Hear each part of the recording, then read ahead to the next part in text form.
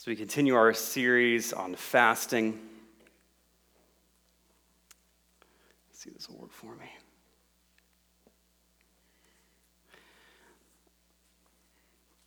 Ezra chapter 8, we'll begin in verse 21.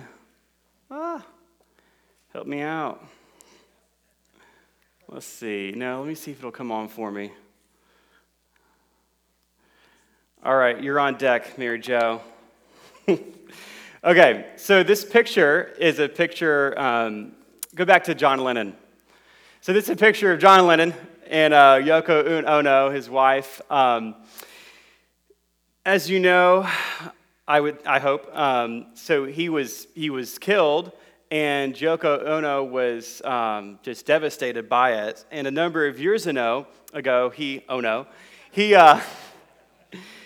she put out this full-page ad in a New York Times magazine that called for a global day of forgiveness, particularly asking forgiveness of those who have suffered, quote, the insufferable through primarily gun violence and war. Almost sounds like she's asking, you didn't ask forgiveness from people like me who've seen loved ones killed in this way. And she made this statement: if we do this, one day we will be able to say that we healed ourselves. And by healing ourselves, we healed the world. That's a pretty optimistic view of humanity, and it's thoroughly humanistic.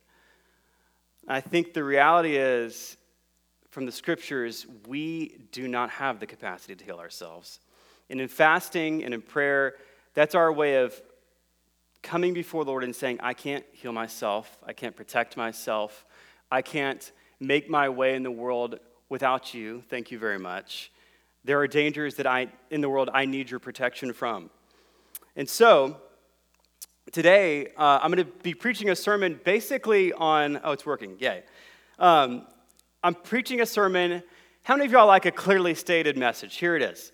My message today is on the Bible's invitation to seek God and His goodness to us. I'm going to be putting a lot of scriptures up on the screen today, a lot more than I normally do, actually. And so if you ever get lost at any point, my message today is on seeking God and His goodness to us. Remember that, and you should be fine. So, with that said, let me kind of introduce the setting that I'll be reading today. Oh no, it crapped out again. Okay, so this is a picture, a representation of what the exile of Israel might have looked like. So Babylon comes, and they exile the southern kingdom of Judah in 586 BC, and it was this critical moment in the history of God's people, where everything that they had that was their touch point to God's covenant with them was stripped away, right? So the Abrahamic covenant, which was God's promise to have Canaan forever, they lost the land. The Mosaic covenant, which speaks of how sacrifice and atonement works in God's holy place, that was lost because the temple was destroyed. The Davidic monarchy, this dynasty that's supposed to last forever, and the Son of God is to be basically the Davidic king on the throne, that's lost because the monarchy and the dynasty is destroyed when Babylon comes. And so it creates this crisis moment for the people of Israel, where all of their covenantal touch points with God seem to be at loss, right? And so they are trying to figure things out. And the prophets of Israel respond to this crisis moment. And Babylon is defeated by Persia, and the Persian king Cyrus, he gives a decree that the Jews can go back to their homeland. Some do, some don't. And over time, they kind of trickle back in different waves. The initial wave comes, and they begin reconstruction of the temple, and they're trying to rebuild it, and they're also trying to kind of rebuild the buildings that have been destroyed. And that work stalls out because of persecution from neighboring peoples around who are jealous and don't have Jerusalem's best interests at heart. And for decades, that stalls out.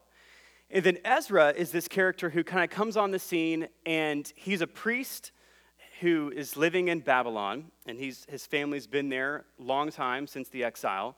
And this is a representation maybe of Ezra after he makes it back to Jerusalem.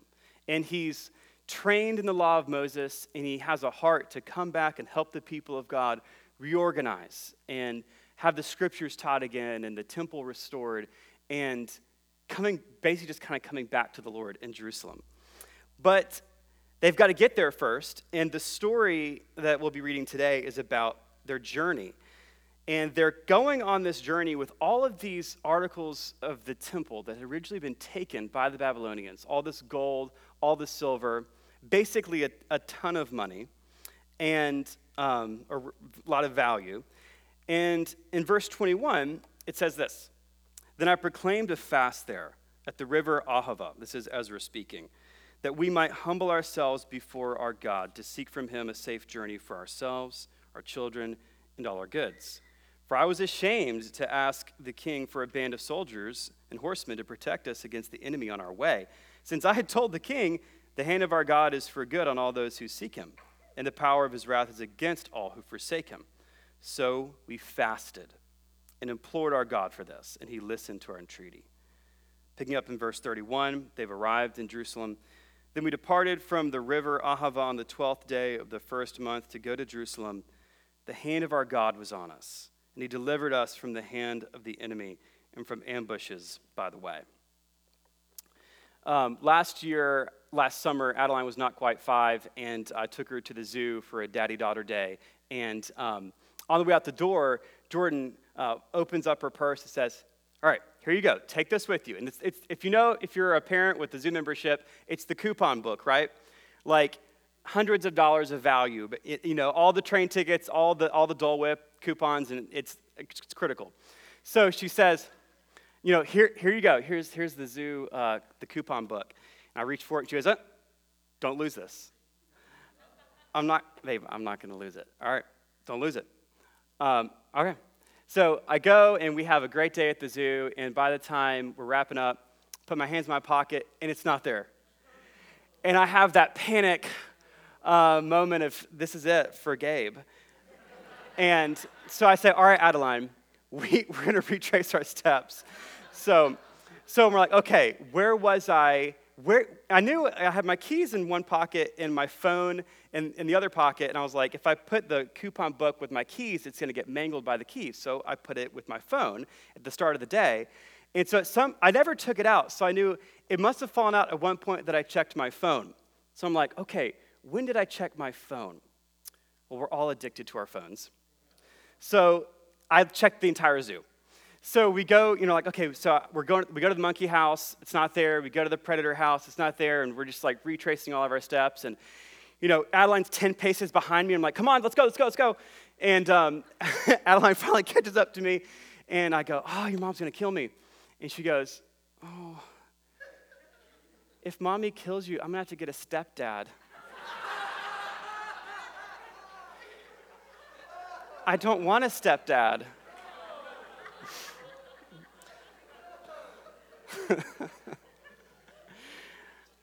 We don't often live lives fearing that people will kill us. The people in this story really were afraid for their lives. They were this defenseless group of men, women, and children traveling a vast distance over an open terrain with a ton of money and no armed guard. And Ezra feels that he's in a bind because he's told the king, "Don't worry, God's got us."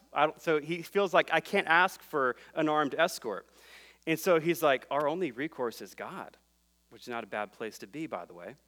And so they declare a 3-day fast, and they cry out for God's protection, his goodness manifested in his protection toward them. Fasting involves a temporary denial, often of food or other means that we deny so that we can seek God. And Pastor Bart began this series talking about how fasting involves denial and seeking. And that's critical. It's not just denial, because denial without seeking is just self-discipline, but denial with seeking is a spiritual discipline. And we can fast different things. You could fast entertainment. You could fast media. Of course, these days, the news is basically entertainment. You could do all kinds of fasts in ways that we deny ourselves and have a practice of self-denial in our life. For example, Paul in 1 Corinthians 7:5, in a context in which it seems that the people in the church have this view that sex, even within marriage, is kind of dirty, and so the holiest of us don't really need it, even in marriage. And so he says, do not deprive one another of that sexual intimacy, except perhaps by agreement for a limited time, that you may devote yourselves to prayer, but then come together again, so that Satan may not tempt you because of your lack of self-control. I got to say, that's a level of spirituality to which I have not yet attained. I read this passage and I'm like, that's a thing? Like, really? I've never proclaimed such a fast in my marriage, but maybe there's some who have. I don't know. The point is this, is there's all kinds of ways that we can deny ourselves for the express purpose of prayer, of seeking God, of going after him.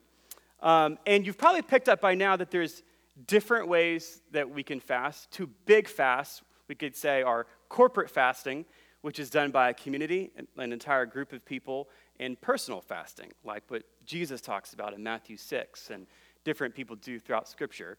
This text in Ezra is a corporate fast where all those who are going on this journey are fasting together, particularly seeking God's goodness and his protection. And we've been in a 21-day corporate fast where we've particularly been focusing on God bringing us into greater freedom in our lives. And I just want to say, I've already heard stories of God moving in people's lives in this church, and it's been super encouraging to me. He's moving, y'all. And come back tonight as we together give voice to the ways that God's moving in our midst for a celebration service tonight. So we read that Ezra has told the king, basically, I don't need help, right? I don't need the armed escort because the hand of God is for good on all those who seek him. And then they arrive in Jerusalem safely. In verse 31, it says, the hand of God was on us. The hand of God was on us. This isn't the first time in the book of Ezra that we've encountered the hand of God. Chapter 7, we read, this is kind of when Ezra's introduced. This Ezra went up from Babylonia. He was a scribe, skilled in the law of Moses, that the Lord, the God of Israel, had given, and the king granted him all that he asked, for the hand of the Lord was on him. Verse 9 and 10, from the first day of the first month, he began to go up from Babylonia, and on the first day of the fifth month, he came to Jerusalem, for the good hand of his God was on him. For Ezra had set his heart to study the law of the Lord, and to do it, and to teach his statutes and rules in Israel. Verse 27, blessed be the Lord, the God of our fathers, who put such a thing as this into the heart of the king, to beautify this house in the Lord of the Lord that is in Jerusalem, and who extended to me a steadfast love before the king and his counselors, and before all the king's mighty officers. I took courage, for the hand of the Lord my God was on me, and I gathered leading men from Israel to go up with me. And by the good hand of our God, verse 18 of chapter 8, by the good hand of our God was on us. So they brought us a man of discretion, of the sons of Mahli, the son of Levi, son of Israel. So basically, you see, God's hand is all over all these events that are happening. And Ezra has a companion book, and that companion book is Nehemiah. Ezra and Nehemiah cover similar events and kind of an overlapping time period. They're meant to be read together. And the hand of God is a theme in Nehemiah too. In Nehemiah chapter 2, verse 8, says, and the king granted me what I asked for the good hand of God was upon me. And then verse 18, and I told them of the hand of my God that had been upon me for good, and also of the words that the king had spoken to me. And they said, let us rise up and build. So they strengthened their hands for the good work. So in Ezra and Nehemiah, the hand of God is just good. It's only spoken of that way. And it can mean different things. Among them, the hand of God means favor with those in authority, even non-believing authority. God's sovereign arranging of events to bring about his purposes among his people. It can mean protection from danger if the hand of God is on you. and God's intent to bless and prosper his people. And at the same time, it should be said that while the hand of God is only positive in Ezra and Nehemiah, if we look at the whole of Scripture, we find that the hand of God sometimes means absolute devastation, right? So 1 Samuel 5:11 says, "They sent therefore and gathered together all the lords of the Philistines and said, 'Send away the ark of the God of Israel and let it return to its own place, that it may not kill us and our people.' For there was a deathly panic throughout the whole city." The hand of God was very heavy there, right? I mean, the hand of God can mean absolute destruction. Job 19:21 says, have mercy on me, O my friends, for the hand of God has touched me." How many of you know Job's not saying, "Oh, God touched me. It's awesome," right? He's saying, "God touched me, and I wish I had never been born." Right? That's what you actually encounter when you read the book of Job. And we should be very careful not to speak as though we understand how the hand of God works. Why it is that God touches sometimes and it brings destruction, and God touches other times and it brings prosperity. We really need to be careful about that, because the truth is this, is that some of the most dangerous spiritual leaders are those who claim to understand how the blessing of God works. Every cult leader, I mean, it's almost hilarious how predictable it is. Every cult leader who's ever lived has claimed to understand how God blesses and how God judges and who God judges and who God blesses. And there is incredible spiritual abuse that often follows from that, when there's this clear confidence of how the hand of God works, of how the blessing of God works. And some people just limp with spiritual and emotional trauma if you've been under those types of leaders and that type of spiritual abuse. Hopefully you haven't been in churches where that's been the case for you. If you have, of course, there is healing. But the truth is this, is it's not even just the malicious who are dangerous. I mean, I think the Pharisees are probably an example. Some of the Pharisees may have been malicious. I think a lot of them weren't. I think a lot of them just were self-deceived. And they were very clear about who the goodness of God was meant for and who it was not meant for. And even well-meaning but deceived spiritual leaders who claim that God, they know exactly how the hand of God works, his blessing and discipline works, they often leave a trail of bleeding hearts behind. And I just want to say right now, I do not understand how the hand of God works. Why it is that things happen the way they do. I mean, I feel like I can, with some degree of confidence, say, I know things to be true, like the prayer of Psalm 119:68, which says, "The Lord is good," says, "You are good and you do good." His nature is good. His actions are good. We can trust this. How it all works, I'm not sure. Why is it that one mother miscarries multiple times and another mother carries all her babies full term? Why some people in this room live much more difficult lives than other people in this room? I don't pretend to understand how human choice and consequence and life in a fallen creation and the hand of God all works together. I know this, the Lord is good, and he does good. His nature is good, and his actions are good.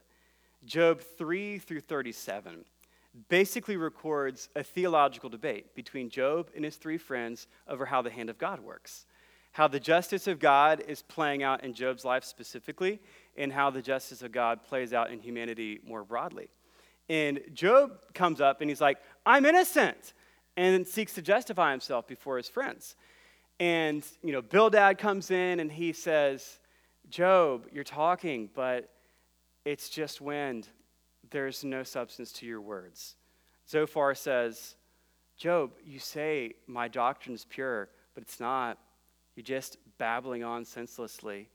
Job strikes back and says, "You guys are so wise that when you die, wisdom's going to die."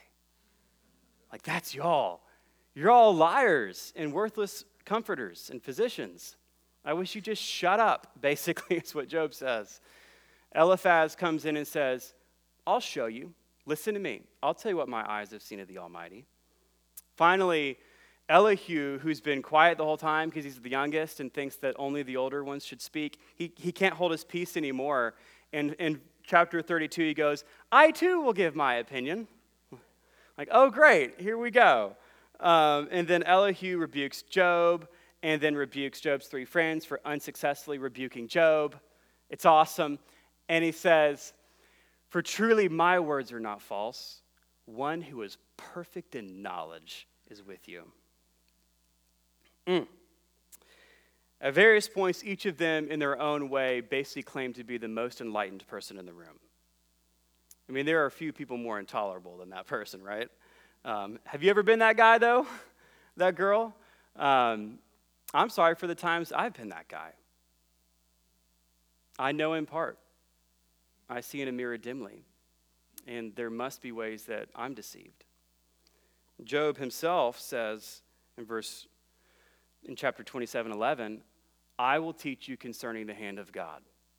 What is with the Almighty, I'm not going to conceal. I will unveil how the hand of God works. It's concealed to you. Let me help you out. Let me teach you how the hand of God works." But when God comes in chapter 38, it says he answers Job out of the whirlwind and says, "Who is this who darkens counsel with words without knowledge?" It's you, Job.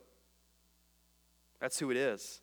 You know, the problem with Job and his friends is that while a lot of what they say is generally true about how God treats the righteous and how God treats the wicked, Job's problem is that he seeks to justify himself rather than vindicate God and declare that God's acts must be right, even if I don't understand how it all works out.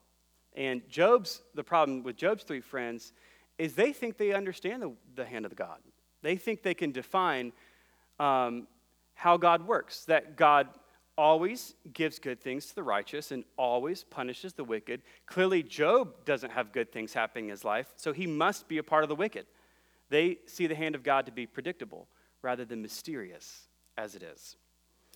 And so at this point, I want to kind of like back up to like a 40,000 foot like view if I can and say something that simply must be said, which is that there's also the great biblical truth that God is just indiscriminately good to all, right? Psalm 145 verse 9, "The Lord is good to all, and his mercy is over all that he's made." So we don't want to kind of hear a message like this and think like, oh man, God's just kind of duplicitous. He smashes some, he blesses others. Actually, no. God is actually, his goodness is simply all about you and everyone.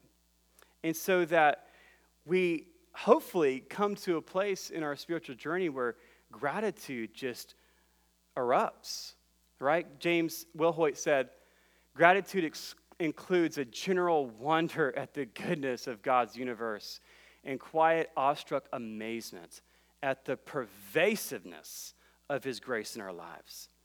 That you and I become the kind of people who are just convinced of the goodness of God. That he's just so good. His grace is just so abundant. In any direction I look, there it is. And that gratitude, which is, I have come to believe, gratitude is truly a discipline.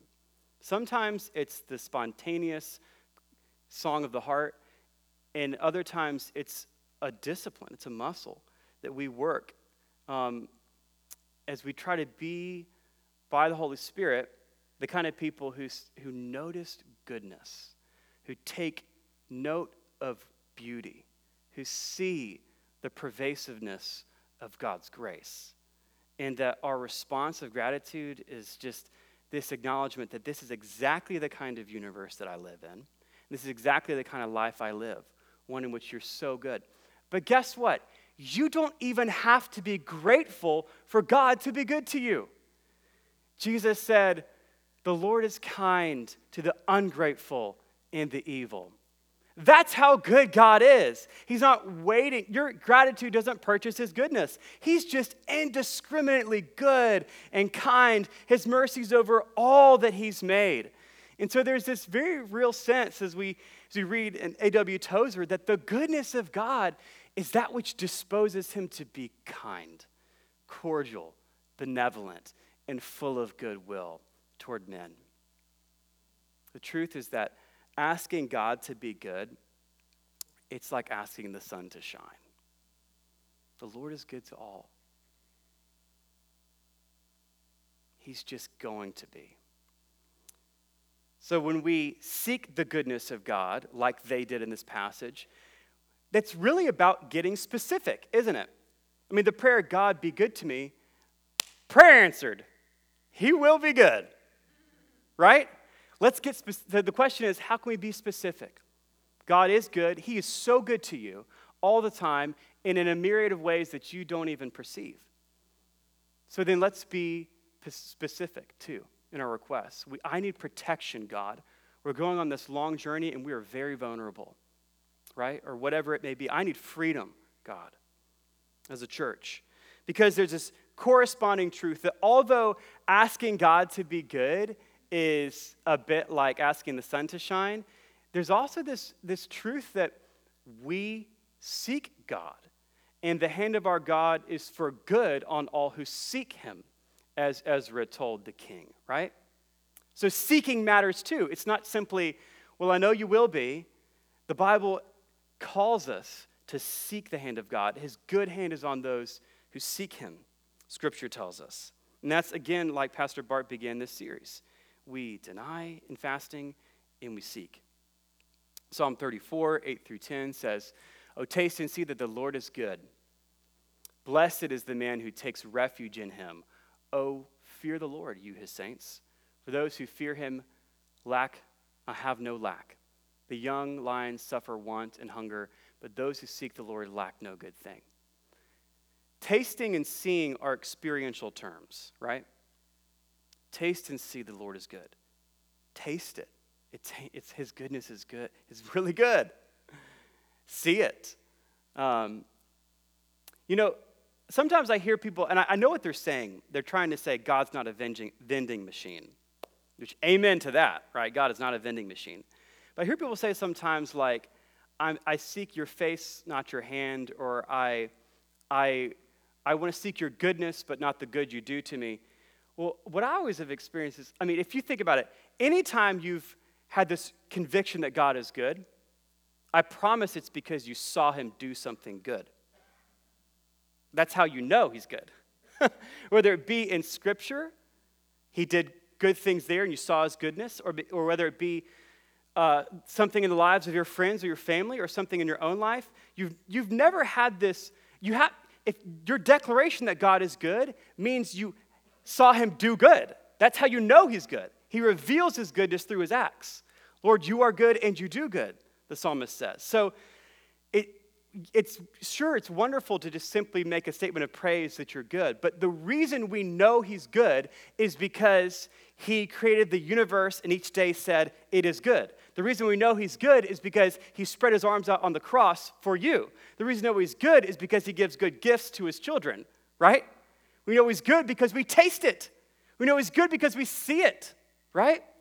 So, again, I don't want to say God's a vending machine, and we don't want to go that direction, that he's only good because of the things he does. But we know he's good because of the things he does.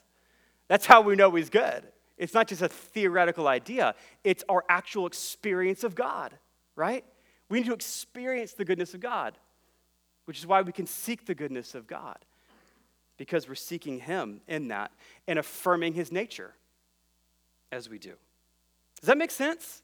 I got a little preachy there for a second. To seek his face is to experience his hand, because God doesn't just say, here I am, and leave you destitute and broken and in bondage. That's not the kind of God he is. He says, here I am, I'm bringing you out of bondage. I'm bringing you out of destitution. I'm bringing you into healing. He doesn't know any otherwise, because that's who he is. Jesus says in Matthew 6:16 on this, again, this message of seeking, when you fast, do not look gloomy like the hypocrites, for they disfigure their faces, that their fasting may be seen by others. Truly I say to you, they've received their reward. But when you fast, anoint your head. Again, this is about personal fasting, right? In corporate fasting, we all know we're fasting. Wash your face, that your fasting may not be seen by others, but by your Father who is in secret. And your Father who sees in secret will reward you. Jesus in the Sermon on the Mount says that God rewards giving in secret, prayer in secret, fasting in secret, done not for show, but for the Lord. From my conversations with people, as a pastor and from my own struggles and challenges in my personal devotional life, I think some of the greatest challenges in our day to seeking God is hurry and distraction. And of course, a lot's being written about this right now in a lot of literature. It's just, that's where we are. A lot of us want to seek God, don't we? You do. I'm not going to question your heart. You probably want to seek God. We're just so stinking hurried and distracted, many of us. Ephesians 5:15 and 16 says, look carefully then how you ought to walk, not as unwise, but as wise, making the best use of the time. Making the best use of our time, because the days are evil. You know, we buy the latest upgrade simply because we can, or because it's now available, and for no other reasons than that. We can, and it's available, right? When was the last time you paused before making a purchase and asked yourself questions like, should I allow this technology in my life or my home? And I like that word allow. I mean, you have agency. You're the gatekeeper, right? Should I allow this? I have the power to not give this access to my life or my home. Should I allow this in my life? And maybe the answer is sure, right? But pause and ask the question before we just get the next thing. Or will I be able to practice self-control if I purchase this or download this app or game or join this platform or subscribe to this podcast? How likely is it that this product will keep me from being present to my spouse, my children, my neighbor, my God? I mean, this is part of what it means to apply Ephesians 5:15 and 16 in the digital age. So that we become the kind of people who ask questions like, can I be discerning in my engagement with technology? I want to say my heart is not to go on some anti-technology tirade. I'm not telling you to delete anything or unsubscribe from anything. And if you feel like you need to, that's between you and the Lord, or maybe conversations with those in your household. I've determined I will not be the anti-technology preacher. Like, I'm not going to be that guy. But I'm happy to be the discernment with technology preacher. I'd take that label. That we practice discernment. Should I allow this? Is this going to help me make the best use of my time and have a living revelation of my place in God's world and the purposes he has for me? You know, I'm trying to be honest with myself, and it's been kind of rough seeing the ways in which my decisions are shaped much more by American consumerism than by godly wisdom. And I want my choices to be shaped the other way, more by godly wisdom than by American consumer habits. It's an invitation. This is not legalism. This is not guilting. This is an invitation to practice discernment with the Lord. The biblical word for wisdom in the Old Testament is chakmah, which means skillful living.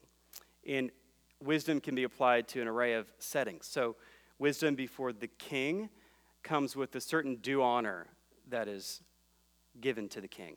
Wisdom in our business dealings has certain kinds of integrity in the way we conduct ourselves. Wisdom in our approach before the Lord means the fear of the Lord. So that wisdom means to live well in whatever area, to live skillfully in that area.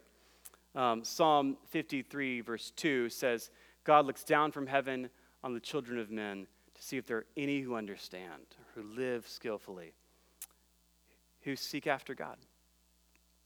That we have some sense of living revelation, understanding of our time, and this is as true as it was in Psalm 53 as it is now, that God's looking down. He's looking down on you, on me. Do they understand? Are they seeking me? You know, I think the temptation when you hear a sermon like this one, a sermon on seeking God, the temptation is to see seeking God as just another thing I've got to add to my really busy schedule. And that's kind of how it begins to feel. And if you're at that point in the sermon, I want to speak to that. I want to speak to that. The hurry can be all-consuming, can't it, in life? And I think sometimes we have this like life where it's like, okay, drop off the kids, got to do that. Get groceries, got to do that. Finish work project, okay. Catch up on laundry, got it. Seek God. Mow yard. So that like, if it's almost like we get this mindset that seeking God falls somewhere in between mowing the yard and catching up on laundry, right? I would encourage you to think about it more like this. Let me try to illustrate, I think, how the Bible invites us to seek God and his goodness to us. You guys, if maybe you've started already or you're about to, we're entering into tax season and you'll be filing your taxes. And if you have them, you'll be listing your dependents in your household. Prayer and fasting is our way of raising our eyes to heaven and listing ourselves as dependents. And intercessory prayer and fasting is our act of raising our eyes to heaven and listing others as dependents. As we move out of this 21-day season of corporate prayer and fasting, I hope that we have something of that mindset, that that's what this is about, is that humbling of ourselves before the Lord. That we would see it more like that, not as, we wouldn't see prayer and fasting as something else I've got to somehow fit into my busy schedule, but it would instead be a way of acknowledging your limitation. We're not great at that, are we? We would be people who acknowledge our limitation and ask to see the gracious work of God in our lives and humble ourselves before him in that way. Ezra said, Then I proclaimed a fast there at the river Ahava, that we might humble ourselves before our God, to seek from him a safe journey for ourselves, our children, and our goods. Fasting necessarily through Scripture involves humbling ourselves before the Lord and saying, I need you. Guys, you need to be protected. You need to be cared for. I know as Americans, that almost is offensive, isn't it? In the words of Ezra and Nehemiah, you need the hand of God on your life. Maybe it do you good, even just in this moment, in the stillness of your heart, to say, I need your hand on my life. I do, God. I need your hand on my life. I read an Old Testament scholar this last week who made the observation that after the exile, fasting became a lot more common. That fasting happened before the exile, but is mostly connected to special occasions within the religious calendar of Israel, and that after the exile, it becomes more prevalent. Why? I don't know for sure, but if I had to guess, I'd say there's something about feeling our own powerlessness that opens us up to the power of God. The exiles felt powerless, and so fasting became more common. Pastor John Tyson tells this story about a time when there's a girl in his church who was dating a guy, an unbeliever, and the unbeliever reached out to him asking for a meeting with him. And so he's like, sure. And so they get together, and this guy says, again, the unbeliever says, I think she's guilty of idolatry. What? Yeah. She treats me as her God, and I can't be her God. And as her pastor, I need you to tell her that. Fasting, as we saw in Ezra, involves humbling ourselves before God, expressing our dependence on him and to him. And some of us, our dependence on people in our lives, it borders on idolatry. And in some cases, it's simply idolatrous. To the codependent in this room, that if you're honest, you find your value in being needed by others. Who am I if my adult child doesn't need me? Who am I if my spouse doesn't believe that I complete them? Who am I if others' lives don't fall apart without my help? To the codependent in this room, you cannot be their God. To the self-sufficient in this room, humble yourself before the all-sufficient God. I'm going to invite the worship team to come forward. You know, you may be here today and you're hearing this sermon on seeking the goodness of God, and you're somewhere like where Job is in Job 7:7. My eye will never see good again. That's how you feel.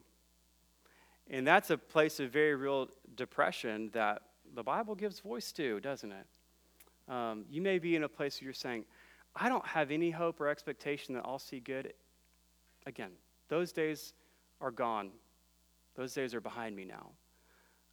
And you may be there. I want to be sensitive to that. And this may feel like a banging drum, the sermon on seeking the goodness of God, because you feel depleted and you feel like you've lost faith in that area. I want to encourage you, if you have even a mustard seed of faith, offer that to the Lord in this moment. The author of Hebrews wrote that God is a rewarder of those who diligently seek him. And you may be here today, or you may be watching online, and you're thinking, I felt like I sought God. I felt like I sought God, and he didn't reward me. And, you know, maybe he did, and just in ways that you didn't ask for or expect. But even so, it's not a formula. And I'm not going to make the mistake of Job by claiming to understand how the hand of God works perfectly. If I did, God would say the same thing to me. Who is this who darkens counsel with words without knowledge? But maybe you're here today, and that word, that God is a rewarder of those who diligently seek him, you feel like you've just you're struggling to believe it, and so you've just given up trying. God will still be good to you. You're still the recipient of his goodness. The Lord is good to all. He's kind to the ungrateful and the evil. His mercy is over all that he's made. But the pursuit is worth it. The Lord gives grace to the humble, strength to the weak. Let's stand as we go back into worship. Lord,